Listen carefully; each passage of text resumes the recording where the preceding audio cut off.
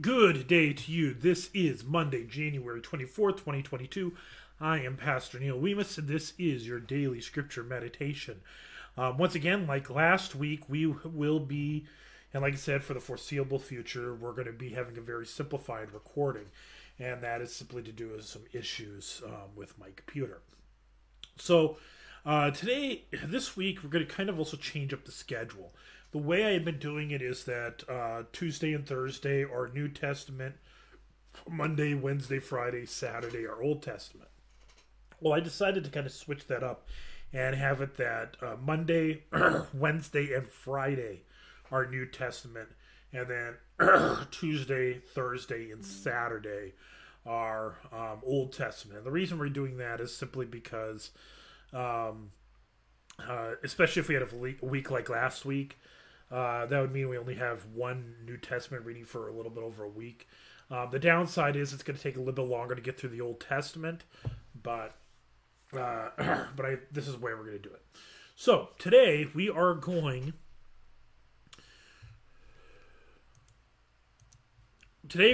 to be in Luke chapter 2, beginning at verse 39. So let us begin. It says, "And when they had performed everything according to the law of the Lord, they returned into Galilee to their own town of Nazareth. And the child grew and became strong, filled with wisdom, and the favor of God was upon him." So this is right after Jesus had been presented at the temple. Verse 41, "Now his parents went to Jerusalem every year at the feast of the Passover. And when he was 12 years old, they went up according to custom."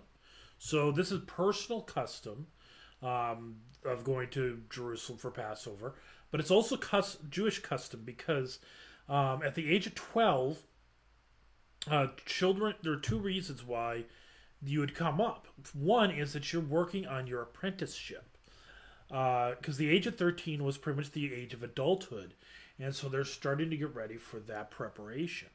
But the other reason is because the age of 12 is when they do their final catechization, or whatever you want to call it, catechizing, to prepare to receive the Passover. Because you did not actually take part of the Passover meal until you were 13 years old. So those are the two customs that are probably at play here. Verse 43, "And when the feast was ended, as they were returning, the boy Jesus stayed behind in Jerusalem. His parents did not know it. But supposing him to be in the group, they went a day's journey. But then they began to search for him among their relatives and acquaintances. And when they did not find him, they returned to Jerusalem searching for him. After 3 days, they found him in the temple, sitting among the teachers, listening to them and asking them questions. And all who heard him were amazed at his understanding and his answers. And when his parents saw him, they were astonished.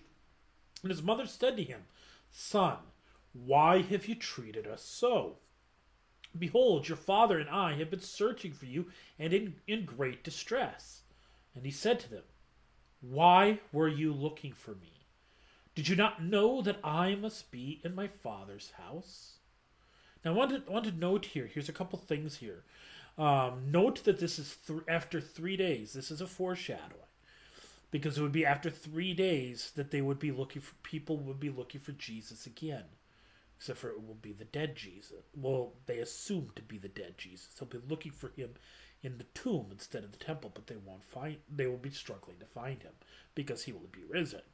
But note here, he says, "I must be in my Father's house." Or, you see right there, "about my Father's business." It's another translation. And so I want you to understand that and I think about that, my Father's business seems to make sense because he's saying this is my apprenticeship, not to be a carpenter like Joseph, but to be, this is part of the fact that he is the Christ. And that's what he means.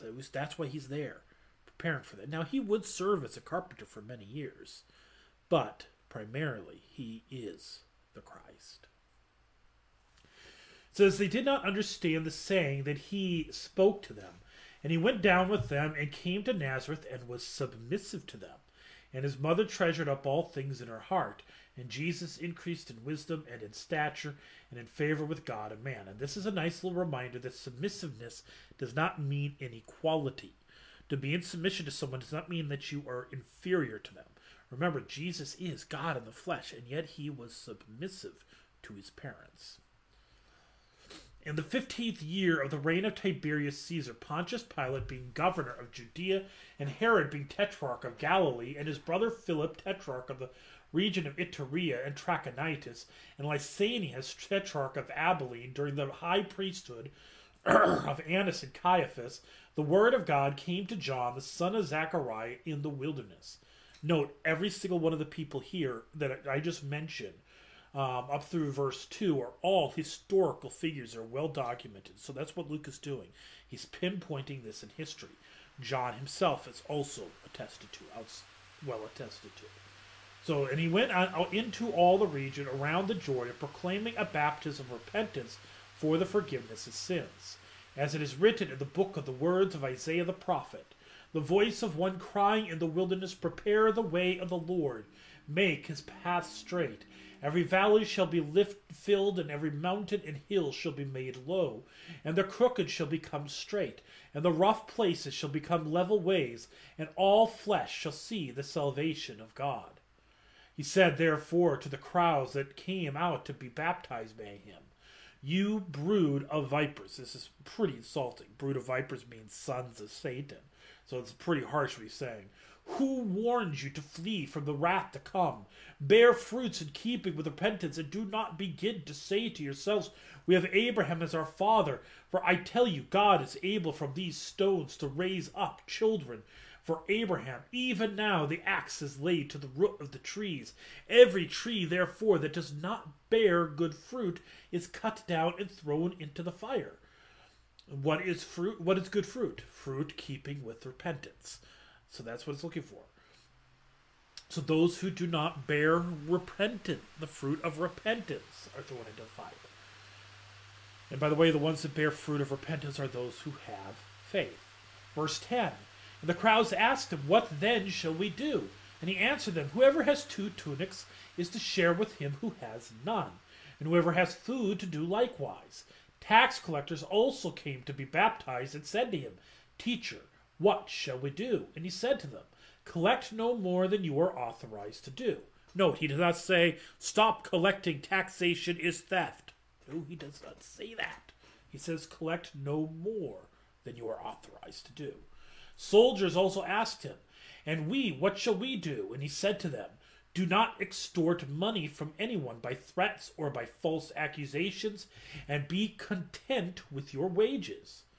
As the people were in expectation and all were questioning in their hearts concerning John, whether he might be the Christ, John answered them all, saying, I baptize you with water, but he who is mightier than I is coming, the strap of whose sandals I am not worthy to untie. He will baptize you with the Holy Spirit and fire. Note, the person who untied the sandals was the lowest of servants, because feet went through muds and poop and, all that stuff. So it's only the lowest of servants who would untie the sandals. And here, John is saying that he is not even worthy for that. His winnowing fork is in the hand to clear his threshing floor, and to gather the wheat into his barn. But the chaff he will burn with unquenchable fire. No doubt, there is condemnation. The idea of a universal atonement that all people are saved is thrown out by these words of John. So with many other exhortations, he preached good news to the people. But Herod the Tetrarch, who had been proved by him for Herodias, his brother's wife, and for all the evil things that Herod had done, added this to them all, that he locked up John in prison. So this is the text. And so note why is John locked up in prison? He is not locked up in prison because he had a bold vision or something like that. He's locked up in prison because he preached against the immoral relationship of Herod. So if you ever wonder whether or not pastors, religious leaders, Christians should speak against immorality in terms of romantic relationships, sexual relationships? Here's your answer. John did. He was thrown into prison for it. And a little bit later, we'll read that he will be executed for it. All right? So, we move over to the Lutheran Confessions. And we're going to read the Lord's Prayer from the Small Catechism, as that's where we left off on Thursday. As the head of the father should teach it in the simplest way to his household. Our Father, who art in heaven. What does this mean? Answer. By these words, God would tenderly encourage us to believe that he is our true Father and that we are his true children, so that we may ask him confidently with all assurance as dear children ask their dear Father. The first petition. Hallowed be thy name. What does this mean? Answer. God's name is indeed holy in itself, but we pray in this petition that it may become holy among us also. How is this done? Answer.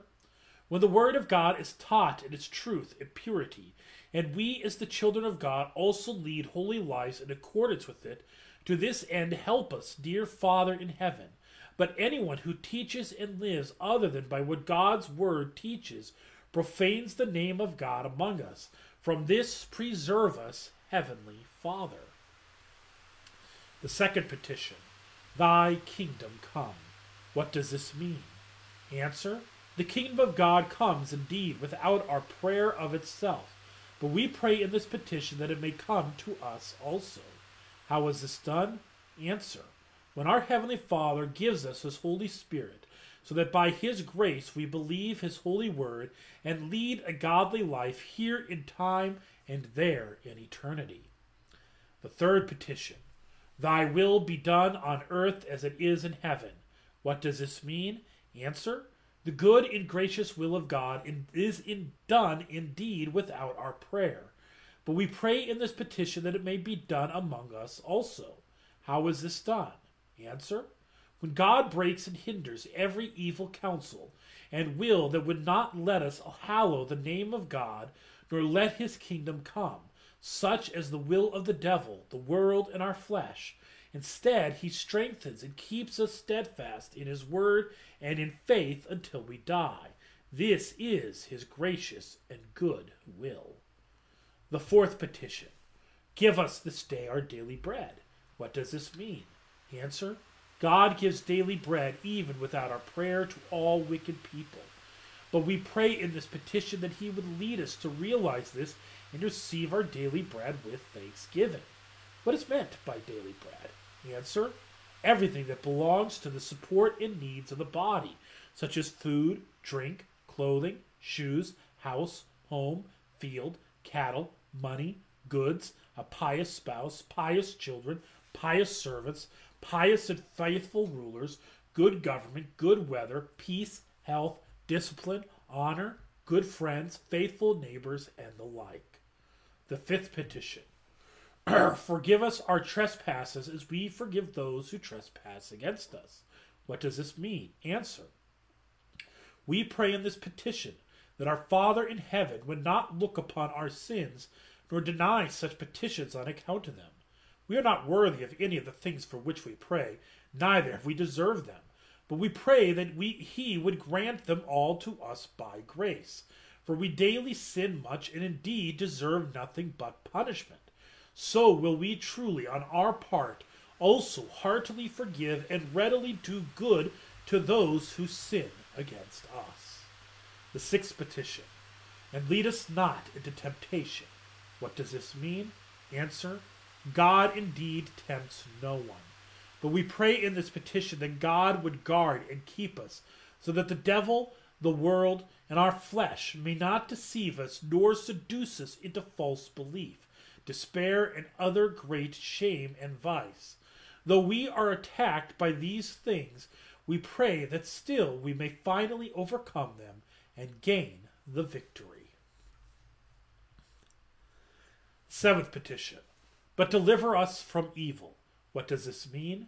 Answer. We pray in this petition as in summary that our Father in heaven would deliver us from all kinds of evil, of body and soul, property and honor, And finally, when our last hour shall come, we pray that he would grant us a blessed end and graciously take us from this vale of tears to himself into heaven. Amen. What does this mean? Answer: I should be certain that these petitions are acceptable to our Father in heaven and are heard by him, for he himself has commanded us to pray this way and has promised that he will hear us. Amen, amen. That is, yes, yes, it shall be so. Now I want you to note something here. You might have noticed that there is no "for thine is the kingdom and the power and the glory forever and ever." The reason is because it did not originally appear in Luther's catechism. It is something that appeared couple centuries later. The practice of ending the Lord's Prayer with "For thine is the kingdom and the power and the glory forever and ever, amen," goes back to the early church. In the early church, the Lord's Prayer all prayers ended with a Trinitarian doxology. It ended with "Blessed is the kingdom of the Father, and of the Son, and of the Holy Spirit, now and ever, unto the ages of ages. Amen." Well, somewhere along the line, that kind of dropped away, including with the Lord's Prayer. And so the Lord's Prayer, when it's prayed, they just pray the words that are included in the Gospel of Matthew. And so, "For thine is the kingdom" is not in the Gospel of Matthew. So whenever they got to "but deliver us from evil," they would just say Amen. Well, in some point in the 1700s, a doxology got added on, which is "For thine is the kingdom, the power, and the glory forever and ever, amen," continuing the tradition that went back to the early days of the church. So that's kind of why it was there, but it was not there during the time of Luther. Hence the reason it is not recorded in this part of the catechism, in this edition of the catechism.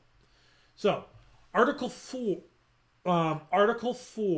of the Small Catechism, the sacrament of holy baptism, as the head of the family should teach it in a simple way to his household. First, what is baptism? Answer: baptism is not simple water only, but it is the water included in God's command and connected with God's word. Which is that word of God?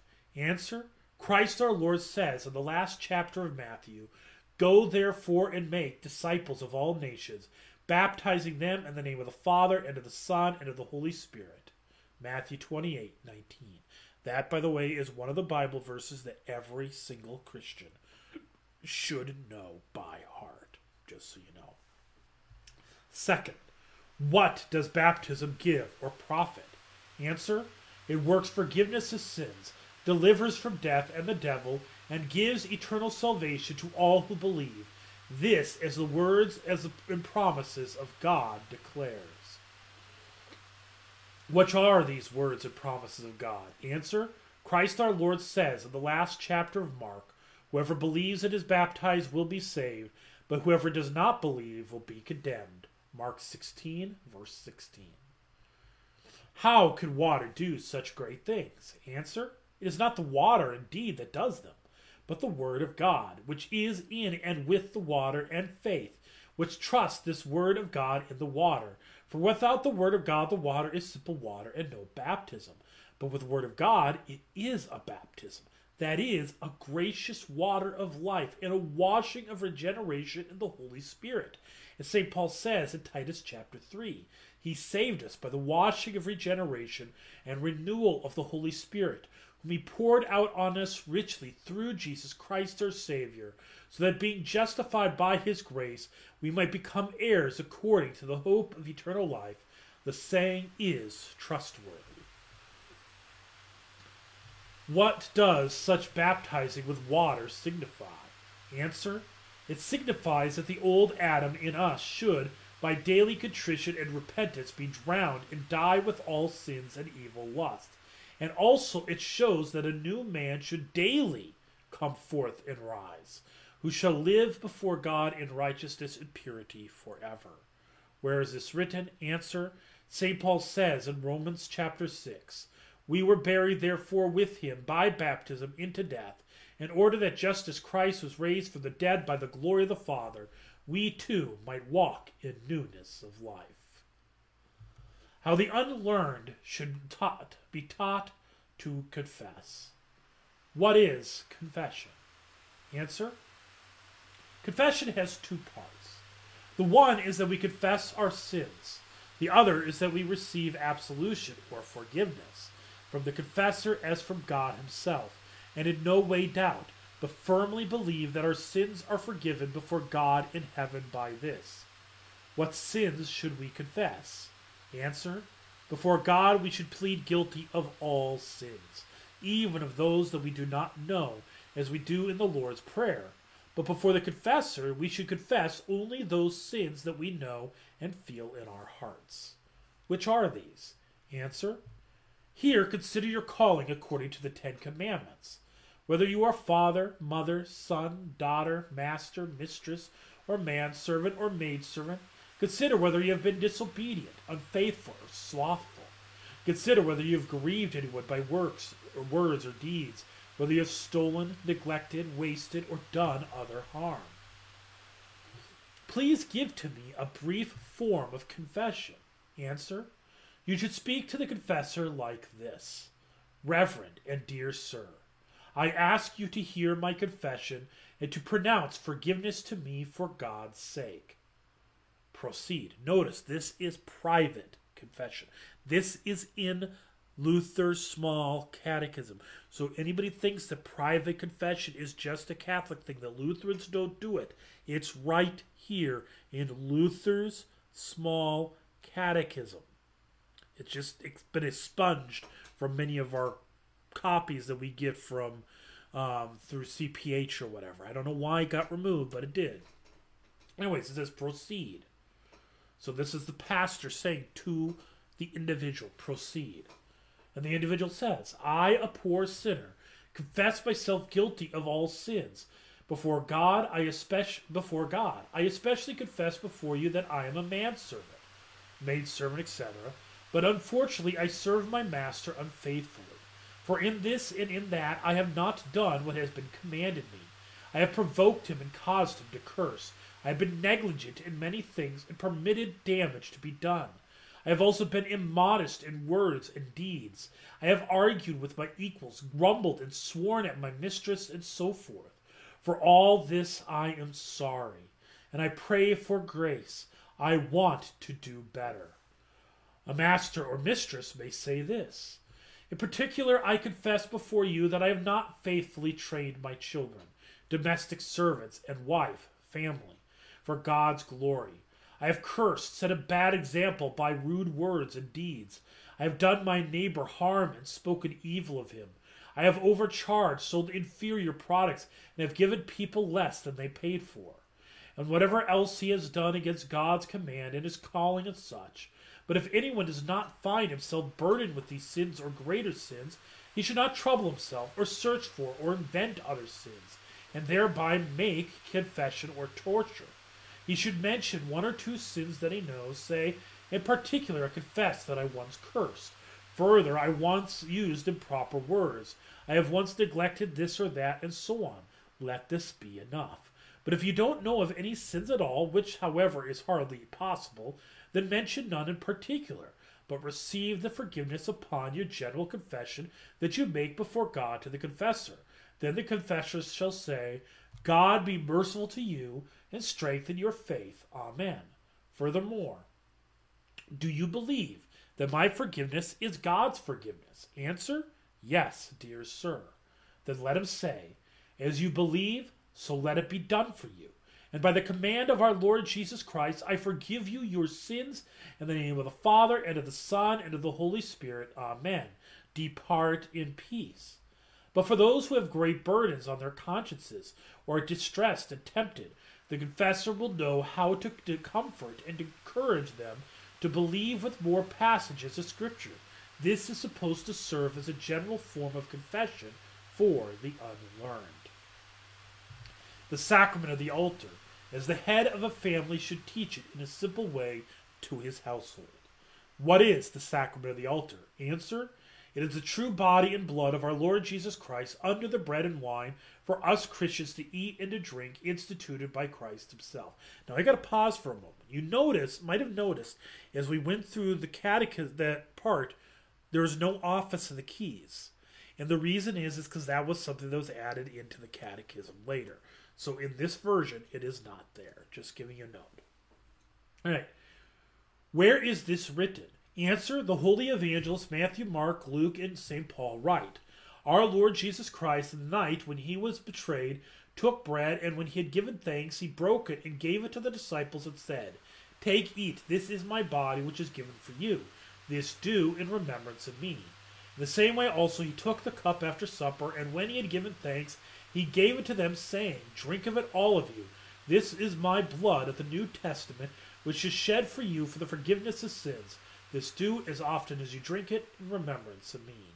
Note, those are words that every Christian should have memorized. Those entire words. They are taken from a combination of different sources of the scriptures, but they're all scriptural. These are the words of institution that the pastor says. And if you want to know a good tip, an easy way to memorize it, learn the chant. Our Lord Jesus Christ, on the night when he was betrayed, took bread, and when he had given thanks, he broke it and gave it to the disciples and said, Take, eat, this is my body which is given for you. This do in remembrance of me. In the same way also he took the cup after supper, and when he had given thanks, he gave it to them, saying, Drink of it, all of you. This cup is a New Testament in my blood, which is shed for you for the forgiveness of sins. This do as often as you drink it in remembrance of me. See, the chanting makes it easier to memorize. That's the whole purpose of chanting. It helps you memorize. What is the benefit of such eating and drinking? Answer: this is shown to us of these forgiveness, given for you and shed for you for the forgiveness of sins. This means that in the sacrament, forgiveness of sins, life, and salvation are given us through these words. For where there is forgiveness of sins, there is also life and salvation. How can bodily eating and drinking do such great things? Answer: it is not the eating and drinking indeed that does it, but the words which are given here, given and shed for you for the forgiveness of sins. These words are beside the bodily eating and drinking the chief thing in the sacrament. The person who believes these things has what they say express, namely the forgiveness of sins. Who then receives such sacrament worthily? Fasting and bodily preparation are indeed fine outward training, but a person is truly worthy and well prepared with faith in these words, given and shed for you for the forgiveness of sins. But anyone who does not believe these words or doubts is unworthy and unfit, for the words for you requires hearts that truly believe. So, if a person does not believe that they receive the forgiveness of sins in the Lord's Supper, if they do not believe that the body and blood of Jesus is present in, with, and under the bread and wine for the forgiveness of sins, they should not be received to the altar, because it will be to their harm. All right? So, fasting is a good thing. You can do that. Note, it doesn't say fasting and bodily preparation should never be done. No, it says, are indeed properly fine outward training. If you want to do that, go ahead. You don't have to, but you could certainly do that. So, all right. So we're going to end there. I know we're almost at 30 minutes. So we'll end with a quick prayer. Lord God, Heavenly Father, you've given us the wondrous gifts of baptism, Lord's Supper, confession, and absolution, means by which you deliver us forgiveness. We give you thanks for this, and we pray that you would lead us to relish and rejoice in this gift. In Jesus' name, amen. The Lord bless you and keep you. The Lord make his face shine upon you and be gracious unto you. The Lord lift up his countenance upon you, give you his peace. Amen. God's bless on your day.